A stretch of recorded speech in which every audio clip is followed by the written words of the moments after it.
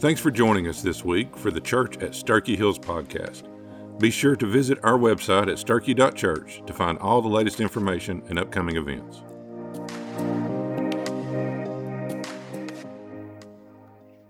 Good morning, church. How are we doing this morning?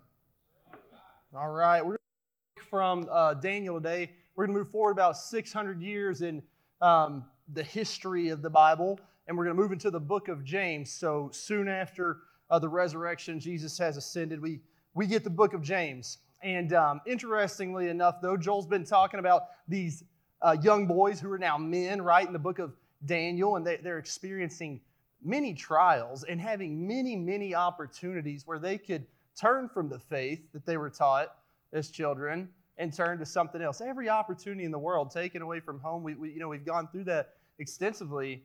And the same way today, we have every opportunity with the culture around us to turn from the things that we have been taught from God's Word and turn to something else. And that's the reason that James wanted to write this book, what he wrote today, that we're going to go over in James 1, and that is to teach believers that in the midst of trials, in the midst of temptations, that we can stand firm on God's Word. We can stand firm because of what Jesus did for us, and we know that it's true.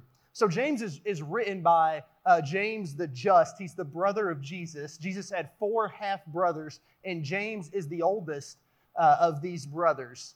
And James was a leader in the early church in Jerusalem. A lot of people think that was Peter, but it was actually James. And if we go through the book of Acts, we see James' leadership there in Jerusalem. But he wasn't always a believer that Jesus was the Messiah. In fact, in Jesus' earthly ministry, James was found with the other brothers of kind of poking fun at Jesus and making fun of him that he was the Messiah, or that he was a prophet. In John 7, we see that they're going up to this feast in Jerusalem. It's called the Jewish Festival of Shelters.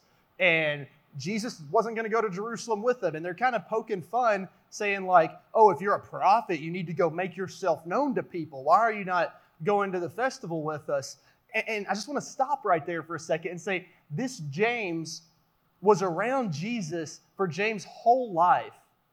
And yet he did not know who Jesus was. He was around him, but he didn't know who he was.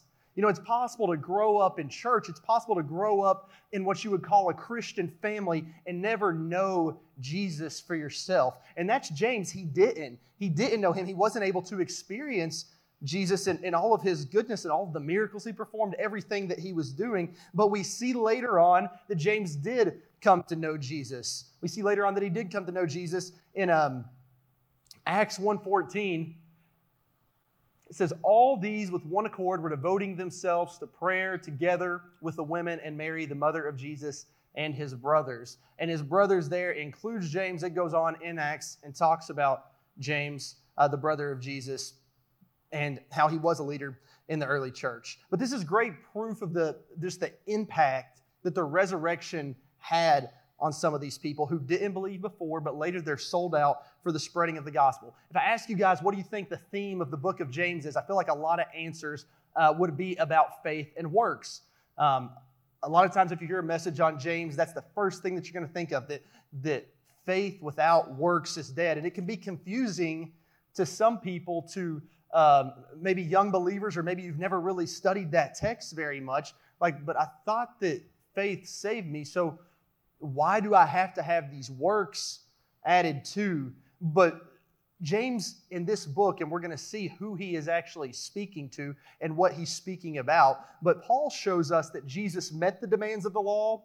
And because Jesus met the demands of the law through grace by faith, that's what saves us. But James shows us that our obedience to God's moral law is an indication of our faith. He teaches us how we should practically be living. Another way of saying what James teaches in his book is that genuine faith produces genuine proof of faith. Genuine faith produces genuine proof of faith. If I told you that I was a mathematician and you gave me a simple equation, you said, Clark, what's 4 times 5? And I'm up here with a pen and paper trying to figure it out, and I have no idea what the answer to that is. You'd say, well, he's not a mathematician. If I told you that I was a basketball player and we go out to the goal out here and I shoot 100 free throws and I airball every single one of them, You'd be like, that dude's not a basketball player. He said he's a basketball player, but he's obviously not a basketball player. He's terrible. In the same way, James teaches us in his book that maybe you say you have faith, but there's no indication of that in your life if these things are not the fruit that people are able to see. A quote that's attributed to Charles Spurgeon says, "The grace that does not change my life will not save my soul." I'll say that again. The grace that does not change my life will not save my soul. Another way of saying that would be that grace that saves my life changes, or grace that saves my soul changes my life. Grace that saves my soul changes my life. Grace has a transformative property, makes us new creations, as 2 Corinthians 5:17 says. It transforms. And what James wants to teach in his book, that if we have been transformed, that there should be growth and there should be maturity that come from that transformation. There should be this sanctification process. And he's going to show us in chapter 1 how the trials that we face on a day-to-day basis can help lead to spiritual maturity in our life. You know, it's exciting to see a baby grow. I've got a son who's here today, back there in the back. He's 2.5 months old. I don't hear him screaming yet, so that's good. Last week I preached in Kentucky, and like right before I started, he started screaming, so not good. But it's exciting to see him grow, and it's exciting to see like when he was first smiling, and he's laughing now and stuff like that. It's really, really cool, and I'm sure when we see him and hear him actually saying words other than kind of the mumbling that we're getting right now, that'll be really exciting to hear his first words and stuff. But there's maturity that's expected of a child. If he's a healthy boy and grows into a healthy man, and he's still 25 years old and lives at home, and the best we can get out of him is mama or dada, it's not going to be exciting to see anymore. There's a level of maturity that is expected from him past this like inarticulate uttering of words. Growth is expected. And in the same way, in our faith, our salvation is just the beginning of it. God wants to use every single one of us who call him Lord to be great tools who can be used by God. You know, we have kids who are leaving the church in crazy, crazy high numbers. And especially when they go to college. You know, if you talk to Jeremy and Rachel here who do college ministry and they go on the campus and stuff. But a big part of it, studies show, is the middle group of kids. You've got 3 parts. You've got the kids whose parents were super involved in the church, had the kids there all the time. They're more likely to stay. You've got kids who weren't involved at all, and basically a pastor, a youth pastor, someone took this kid under their wing and taught them and discipled them. That kid's more likely to stay. The group that leaves the most is this big group in the middle who they might attend church some. They grew up in a church or a Christian home, but it was never like the life that they saw. It was never real living faith. It was they attended a place a couple times a month, a couple Wednesdays a month, something like that. And I think that it's an indictment on the American church and on families that we have 18, 19-year-old kids have absolutely no idea what they should believe. Have no idea what they should believe. 1 Corinthians 3:2 says, "I fed you with milk, not solid food, for you were not ready for it, and even now you are not ready." Should advance beyond that milk, right, to solid food. Some meat and potatoes in our life. Ephesians 4:14 says, "So that you may no longer be children tossed to and fro by the waves and carried about by every wind of doctrine, by human cunning, by craftiness in deceitful schemes."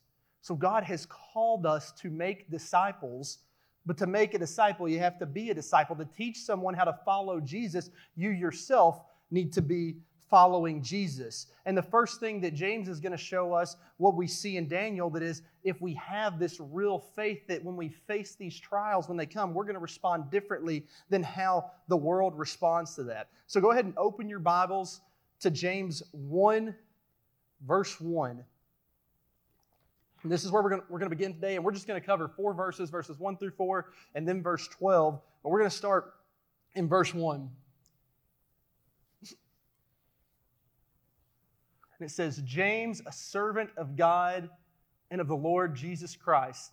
Stop right there. The first thing I want us to notice is how the humility, how the faith in James' life has changed him. He could have said James, the half-brother of Jesus, to start this book, right? That's who he is.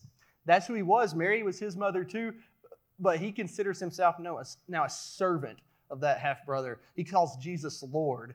That's who he refers to him as. And then who is he writing to? It says to the 12 tribes in dispersion, greetings. The 12 tribes. So he's writing to these Jewish people, specifically Jewish believers in Christ.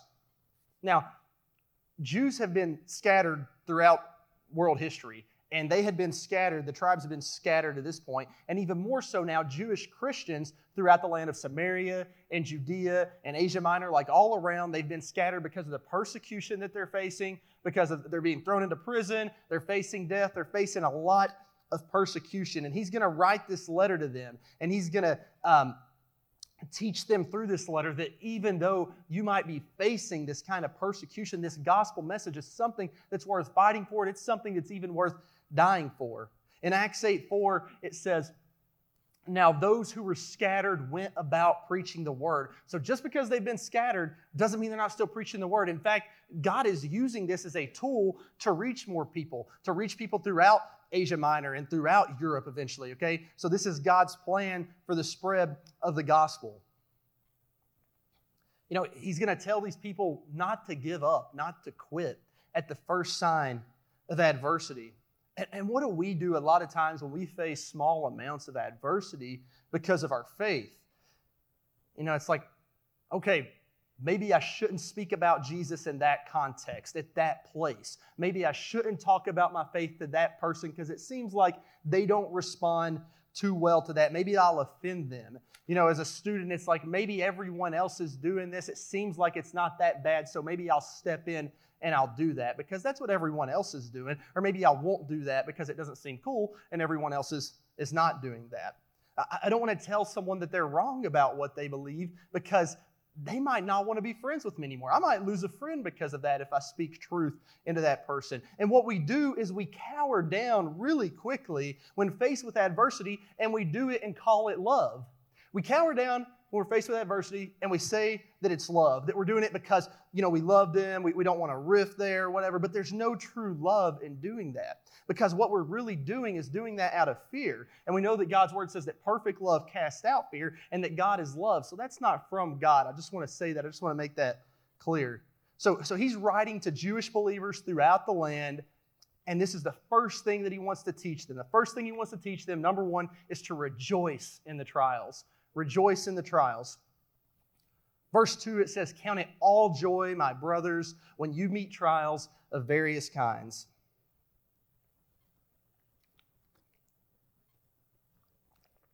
No matter where you're at as a believer or as a non-believer, as anybody, right? You're going to face trials in life. And the Bible teaches us that we should rejoice in them. You know, if you think that as a believer, what that means is the trials and the tests and the things that come in your life, the temptations are just going to go away, then you're kind of missing the whole point of the gospel. Paul says in 1 Corinthians 15:19, if in Christ we have hope in this life only, we are of all people most to be pitied. If everything he's saying in this life is all there is, then we're most to be pitied. Look, he's not saying that because all the believers look like they were living really good in the eyes of the world that was around them. He's saying it because of the tough things that they were facing, the trials that they were facing, that they were going through. He's saying if this is it, we're to be pitied. But then he goes on and he teaches us how Christ has risen, and the hope that we have is in something greater. We can rejoice because of the eternal hope that awaits us. You know, the word joy here in verse 2, it's not the same thing as happiness. He's not saying if something bad is happening to you or to someone in your family that you need to be smiling ear to ear and just be happy about that rough situation happening. No, joy is the outward expression of the work of the Holy Spirit within a believer. Joy is the outward expression of the work of the Holy Spirit within a believer. We have this joyful nature that the Spirit of God gives us as born-again believers, and we know that the one who is in complete control in the midst of good times, in the midst of bad times, in the midst of trials, is the creator of the heavens and the earth. And we know the eternal promises that he has for his children, so we can rejoice in that. You know, we're going to face trials in our families, as individuals, in our jobs, as a church, as a nation. That's a given. It's going to happen. And this is me speaking something that I've noticed from travel and from people that I talk to all the time that lead churches in some places where they're not even really allowed to talk about it. And that is that we face so few major trials, at least in my lifetime, probably your lifetimes, here as a church in America, that we're scared to death to face a trial. We don't want a trial to come. We're scared to death because we've embraced these lives of comfort, and we can't imagine that way of life possibly being taken from us. Let me explain this a little more. This is the fourth election that I've been able to vote in, okay? And every single one of them, I'm told, this is the most important election of my lifetime. And perhaps it's the case this time. Perhaps it was the case in 2016, 2012, going back, etc., right? Okay, perhaps that is the case, but I'll just say this, when it comes to the politics, because we just had an election, it's like we can't rejoice in trials because we're so scared that if a political candidate that we support isn't elected, everything's going to be terrible then. If the party that we support isn't in power, everything is going to be terrible. And I'm not saying not to support a political candidate that shares your values, not to support that party, not to go vote. I'm not saying that at all, but I'm saying don't make it an idol. Have some perspective. Have some perspective. Don't let your hope or your joy be determined by a politician. Okay, find your peace, find your hope, find your joy in Christ Jesus and in being found in Him. You know, Joel said something a few weeks back, and I jotted it down that I thought was excellent. That's that Satan doesn't care who you worship as long as it's not the one who created you. Satan doesn't care who you worship as long as it's not the one who created you. And when it says worship, if you are giving, if you're devoting your time, your energy, your heart is in something other before Christ, He's good with that. He's good with that. Whether it be sports, a politician, anything. Satan's good with that because that's where your time and energy is being spent. You know, there's people that I know in countries around the world that have never in their lifetime experienced 1 ounce of the religious liberty that we have here on a daily basis. And something that I've found in those godly brothers and sisters is that they still are able to live godly lives. They're still able to follow Jesus. They still raise godly families, godly children. And they find ways to fellowship together, to spend time together. Look, they were being told, don't meet together in church way before anybody heard of COVID-19, okay? And they were still finding ways to fellowship and meet together. And they're still full of joy because they understand what God's Word says and they embrace what God's Word says. In 2 Timothy 3:12, it says, indeed, all who desire to live a godly life in Christ Jesus will be persecuted. And then we see in John 15:18, in the words of Jesus, He says, if the world hates you, know that it hated me before it hated you. We spend so much time trying to make sure that everything in the world, that everyone in the world loves us. That no one has anything, you know, that no one dislikes me, that no one dislikes the church. But Jesus tells us the world hated me, it'll hate you too. The world hated me, it'll hate you too. Look, we've been extremely blessed as a church in America. I believe that, but the truth still remains. And the truth is, from John 3, that people love darkness and that people remain in the darkness because if they come into the light, the sin that they have will be exposed. So people choose to remain in the darkness. And as long as this is the case, we're going to have trials for sure as a church against the ways of culture if we're going to stand for truth and what's right. And James wants to start his book off by helping these believers remember that the trials that we face come with the territory of knowing who Jesus is. You know, they're facing real trials. People trying to kill them, people trying to throw them in prison. They weren't called to live lives of comfort. John 15:20, Jesus says that a servant's not greater than his master. If they persecuted me, they'll persecute you. You know, as believers, our trials do not go away. If anything, we see them increase throughout the New Testament. But what it does, what trials do, is they make us more mature. They make us more mature, and they help us grow in our faith when we come through them. And they help us grow in our faith in the midst of them, which should bring rejoicing in our life, should bring growth in our life. And that leads to the second point. And the second point is to grow in the trials. Grow in the trials. James 1, verses 3 and 4. For you know that the testing of your faith produces steadfastness. And let steadfastness have its full effect, that you may be perfect and complete, lacking in nothing.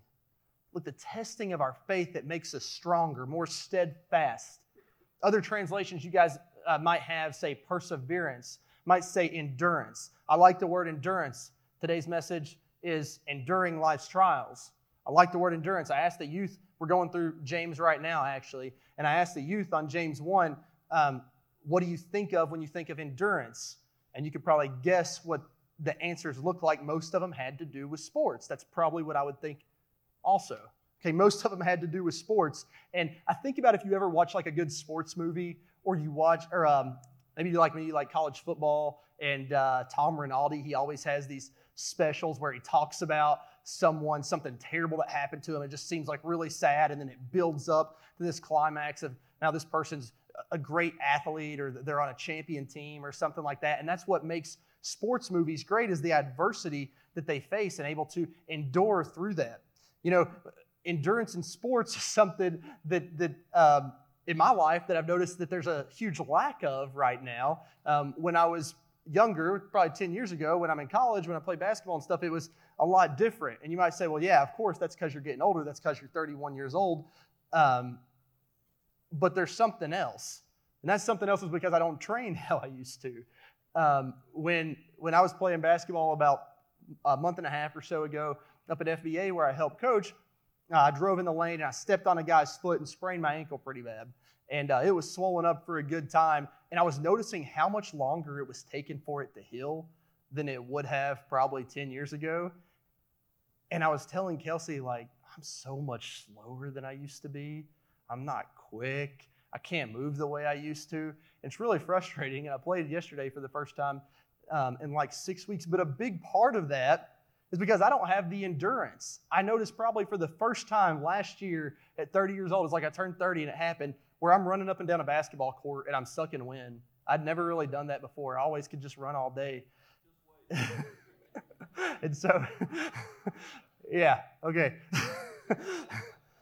And so I don't have the same endurance that I once had. Don't have the same endurance that I once had. Endurance is the ability that we have to persevere through increasing levels of testing or suffering. So when it comes to our faith, we don't just endure these trials when they come because we decide in the moment, oh man, the trial's coming, I need endurance. It builds up over time because we've been in God's Word. We've spent time with God. We spend time with Him in prayer. We spend time sharing our testimony, sharing the gospel with other people. And then when trials come, we know what we believe, and we're able to rejoice in that and to grow in that. In verse 4, if we go back, it says that God wants us to develop this perseverance, this steadfastness, this endurance, and the trials that'll make us strong in our faith. And it says perfect, complete, and lacking in nothing. I think this verse gets misinterpreted, misconstrued a lot of times. What he's really saying in this is that immaturity and incompletion are not acceptable long-term states for a Christian disciple. Immaturity and incompletion are not acceptable long-term states for a Christian disciple. If you've read any of Nick Ripken's stuff, he did it in Sanity of God and Sanity of Obedience. There's a movie about it and stuff, some really cool stuff. But he says this in that book. He says, 90% born in the church, raised in the church, saved in the church, married and buried in the church will never share Jesus with another person. Now, I'm not sure where he came up with that 90%. Sounds pretty good to me. And I feel like that I've seen that in my own life. And I was that person for a long time. And it demonstrates a lack of salvation, right? If you go on sinning, and I said this, it's a sin of omission, something you're supposed to do that you don't do, to omit the Great Commission from our lives. 1 John 3:6 teaches us that no one who abides in Him keeps on sinning. No one who keeps on sinning has either seen Him or known Him. So if we know Jesus, we don't continue on in this repetitive type sin. We grow in our faith. But being a follower of Jesus isn't about just not living in sin. If you ask students and the things that students want to ask you, it's all about what can I do that's not sin? How can I be a Christian? I need to not do this, not do this, not do this. And I try to explain that it's more about who you know, who you love, the faith you have, and what you do. John 15:5 says, I am the vine, you are the branches. Whoever abides in me and I in him, he it is that bears much fruit. For apart from me, you can do nothing. Jesus says that we'll be known by our fruit. We'll be known by how we respond when we're experiencing trials. If you go back to the beginning of verse 3, there's a word testing here. There's a word testing in verse 3, the testing of your faith, okay? The word testing here was something that was used to talk about silversmiths. And what the silversmiths would do is they'd put a bunch of silver in a pot, and they'd heat it, and the impurities would come to the top, and they'd scoop it off, and they'd keep doing it over and over and over until they could see their reflection in that silver. They did it until they could see their reflection. And the trials in life, the trials, the testing, the things that we're facing, is because God wants to look down at us and see His reflection. He wants us to become more and more and more like Jesus in this process called sanctification. Jesus wants us to be a reflection of Him. He wants us to use the trials that we face to become more like Him. God is not so much concerned about, are you happy every day? But He does want to make you holy. 1 Peter 1:15 and 16 says, but as He who called you is holy, you also be holy in all your conduct. Look, we should want to become more like Christ. I think as a church, as believers, you would agree with that. I should want to become more like Christ. And trials are something that help us do that. You know, trials are necessary in becoming like Him. Jesus faced trials that are unimaginable to us. Romans 8:17, Paul says, now if we are children, then heirs, heirs of God and fellow heirs with Christ, provided we suffer with Him in order that we may also be glorified with Him. So we share in His glory. We also will share in His sufferings. I've heard it described by people as baking a cake, that you have some things that taste okay, some things that aren't very good. You'd never want to eat on their own, but you put it together, and if it's how it's supposed to be, then hopefully that cake tastes perfect when it comes out. And God wants to use all the junk, all the trials, all the testing in our life to make us more like Him, to be a reflection of Christ to others. This leads to the third and final point, and that point is to stand firm in the trials. Stand firm in the trials. You know, sometimes that's all you can do. Stand firm, stand where you're at. Really, James presents this, and it's kind of going in opposite order, because if you stand firm, then you'll experience growth. If you experience growth, then you'll experience joy. And if we stand firm in the trials, like Joel talked about, drawing a sand, not compromising, then there's a promise there. And that promise comes in James 1:12. And it says, blessed is the man who remains steadfast under trial. For when he has stood the test, he will receive the crown of life which God has promised to those who love Him. You know, those who make it through the test here, it says, are the ones that love God. The ones who come out the other side stronger, who grow. First, you stand firm, you grow, you rejoice in the trials. Those are the ones who know and who love God. It says blessed in this verse. And blessed here in this verse, it reflects an understanding that a person who walks in the path set by the Lord sees his circumstances in the terms of the eternal hope that awaits him. So within the context, his troubles at the time seem fleeting. No, he's blessed because of the hope that awaits in Jesus. That's what awaits the one who loves Him, the one who loves God. John 14:21 teaches us something else about the person that loves God. Jesus said, whoever has my commandments and keeps them, he it is who loves me. And he who loves me will be loved by my Father, and I will love him and manifest myself to him. You know, it might be easy to love God when everything seems to be going well, when everything seems to be going how you planned, how you wanted for it to go. But what about when you are facing suffering and trials? What about, a year like 2020 that we've never seen before in our lifetimes that just goes off the walls crazy? Can you be trusted to obey Him then? Are you trustworthy to God in those kind of moments when you're experiencing these kind of trials in your life? Not long ago, we talked about Shadrach, Meshach, and Abednego in here. And a trial, a test that they faced. And they could have fallen into temptation very easily because of just all the external things that they were facing. There's a 90-foot statue built. King tells them, you bow down to the statue or you're getting thrown into the fire. They're far away from home. But what happens? What happens is that their genuine faith stands out They have genuine proof of faith. And it stands out in the world that they're in. They could have responded to that king, right? They could have said, okay, we'll bow, and just gone along with everyone else. That's one response, that everyone else jumps off a bridge, so I will too. Another response is kind of, and probably the more popular response, is just to blend in with the culture around you, to just blend in with the culture. They could have said, well, we'll bow down, but we're still going to pray to our God, but they won't even know, what we're doing. We're bowing down, praying to our God, and they won't even know it. And that would be more like blending into the culture. And I think that's what we do a lot of times with how we talk, the movies we watch, the things that we want to talk to people about. It's like to blend into our culture. That's something that we feel like if we get closer to them, if we look more like the world, then somehow we'll be able to share Jesus with them better. In society, we've been taught this critical thinking, problem solving, and it's really good for a lot of things. It's like if you have one option over here, option A and option B over here, you're going to take the path, hopefully, that's going to be better for you, better for your family, whatever that is.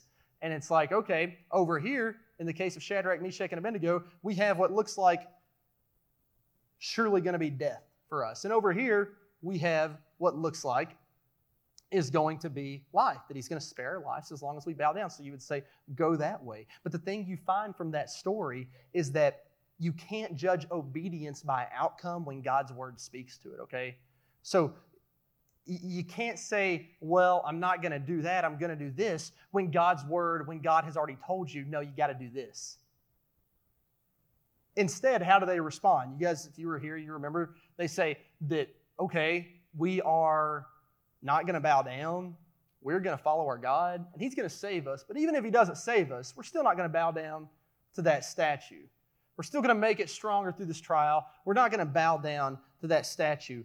That's how we have to respond. We have to respond no matter what. Nothing will turn my heart from you, God. I'm going to stand firm in that trial because I love you more than sin, and I understand that Jesus has made it through a hotter furnace, through a stiffer trial that I'm ever going to face. I understand what Jesus has done for me, and because of that, I'm going to stand firm when the trials come. We have to say, I believe that God will help me get this job, but even if he doesn't, I believe that he still provides. I believe that God will heal this person, but even if he doesn't, I'll still take peace and joy in knowing him. I believe that God will give me a spouse, even if he doesn't.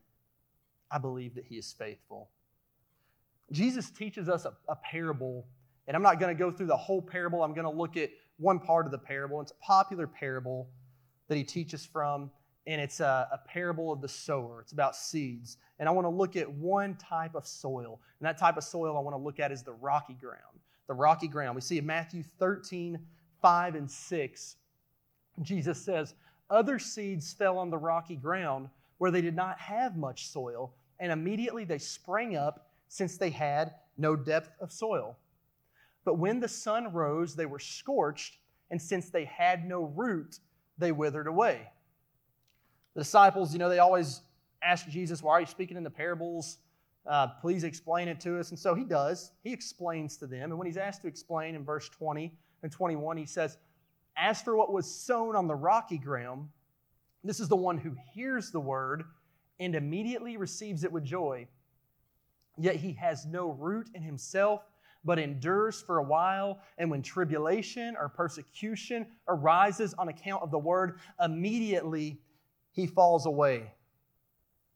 This seed that fell on the rocky ground or the soil, this is like the person that experienced tests in their life, and they immediately fall away from what God's word says. It was like, well, I thought I believed in that, but I don't know why this is happening to me. If we go back to verse 12, we see that it's the one who has stood the test that receives the crown which God has promised to those who love him. Those who persevere and stand firm on their faith when the trials come, they're going to grow closer to Jesus. You're going to look more like Jesus and receive this crown of life that's promised to who again? To those who love God. And true faith is synonymous always with loving God and knowing God. In John 17:3, it says that it's eternal life to know God and Jesus who he sent. And then we see that scary passage, right, in Matthew 7 where Jesus says, depart from me, I never knew you.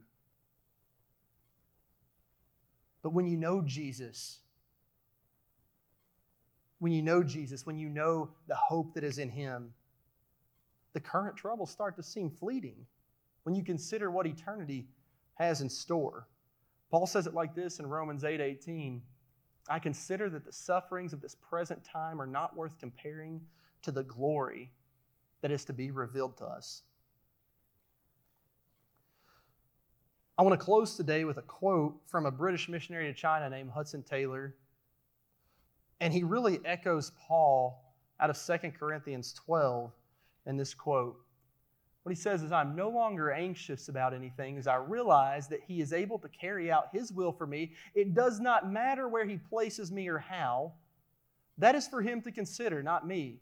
For in the easiest positions He will give me grace, and in the most difficult ones, His grace is sufficient. Is His grace sufficient for you? Paul says something similar when he quotes Jesus, and Jesus says, my grace is sufficient for you, for my power is made perfect in weakness. He could be high, he could be low, he could be in danger, everything going well, and God's grace is sufficient for him no matter what. Is His grace sufficient for you? Can you rejoice because of His grace when you face trials? Can you grow closer to Jesus? Can you grow in your faith when you face trials? Can you stand firm and not conform to the ways of the world when you face trials? If His grace is sufficient for you, then you surely can. So is His grace sufficient for you? You know, we receive that grace. God gives that grace generously to those who believe, to those who place their faith in Him. He doesn't have to. He doesn't have to give the grace to people who place their faith in Him and what He's done for them, but He chooses to out of His own goodness. If everyone could, just go ahead and bow your heads and close your eyes, please. Maybe you have received God's grace. Maybe you have. But maybe this year, maybe a lot of stuff, there's things going on in your life and you feel like it's not sufficient, that you're looking for other things. You're looking for other coping mechanisms, whether it be drugs or alcohol or pornography or gossip or laziness or just anything to fill your life with because of the way this year's gone or because of how your life's going. But you know that you've had a relationship with Jesus, but it feels like that His grace isn't sufficient for you. Today, I just encourage you to repent of that and to thank God for the grace that He has given you freely and to turn back to Him. You know, maybe you've never received that grace. You're not sure if you have. Maybe you're like James, who walked with Jesus, who lived with Jesus, but he didn't truly know Him. Maybe that's who you are. And you're missing all this that God has in store like James was early in his life. He only got to be there with Jesus for, let's say, about 40 days when he actually believed. You know, maybe you haven't received that grace. Maybe you don't really know Him. I want to pray for everyone. I want to pray for those who are in Christ, and I want to pray for those who maybe you just don't know. You don't know if you know this. Lord God, I pray that You would just be with this body, Lord, with this congregation. I thank You so much, God, for Your grace, Lord, that saves. And I thank You, God, that Your grace is sufficient for us in the trials and in the testing in life that we face. And if there's believers, if there's children in here today, Lord, where they feel like that grace isn't sufficient, I pray that they would repent, Lord, and that they would turn back to You, Lord, because You've given them everything they need to rejoice, to grow, to stand firm in the trials of life that they face. And if there's someone in here, God, that doesn't know You, that's never received that grace, I want to pray for them too. And I ask, God, that You would just tug on their hearts, that You would just show them, Lord, that You are enough. Lord God, not only are You enough, You are everything. You are Lord, You are Savior, and You are King. And Lord God, I pray that if there's someone here and they believe that right now and they've never trusted in You fully, God, I pray that they would pray something like this. Jesus, I believe that You are the Son of God. I believe that You lived a perfect life that I could never live. I believe that you died a brutal death on a cross in my place. I believe that you were buried and that on the third day you rose again and that you live forever in glory. And God, today I repent of my sin. I acknowledge, God, that my ways are not right, and I humbly confess that I am a sinner and I want to turn from my sinful ways and follow you, Jesus. Lord God, give me your Holy Spirit. Give me your grace. I pray that from here on out, that you are Lord and Savior of my life. And I thank you, God, for being faithful and for saving me. Lord God, I thank you so much again for the opportunity to be here on this Sunday morning. I thank you for the fellowship that we're able to freely do, God. I thank you for the worship that we're able to experience, God, and the communities that we're able to live and exist in. Lord God, we praise you so much, Lord, and we thank you, God, for the trials in life, because we know that enduring life's trials bring us closer to you, Jesus, and make us more like who you want us to be so that we can reflect your glorious Son, God, Jesus, more. Lord God, just go with us from here throughout this day, throughout this week, God. Let us shine your light to a world that is stuck in darkness. We love you, God. We give you praise and glory for everything. It's in Jesus' name. Amen.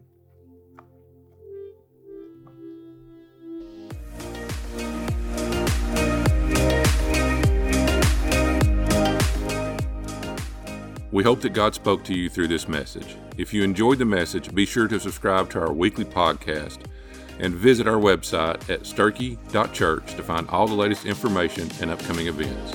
Be sure to join us again next week. Until then, may God bless you.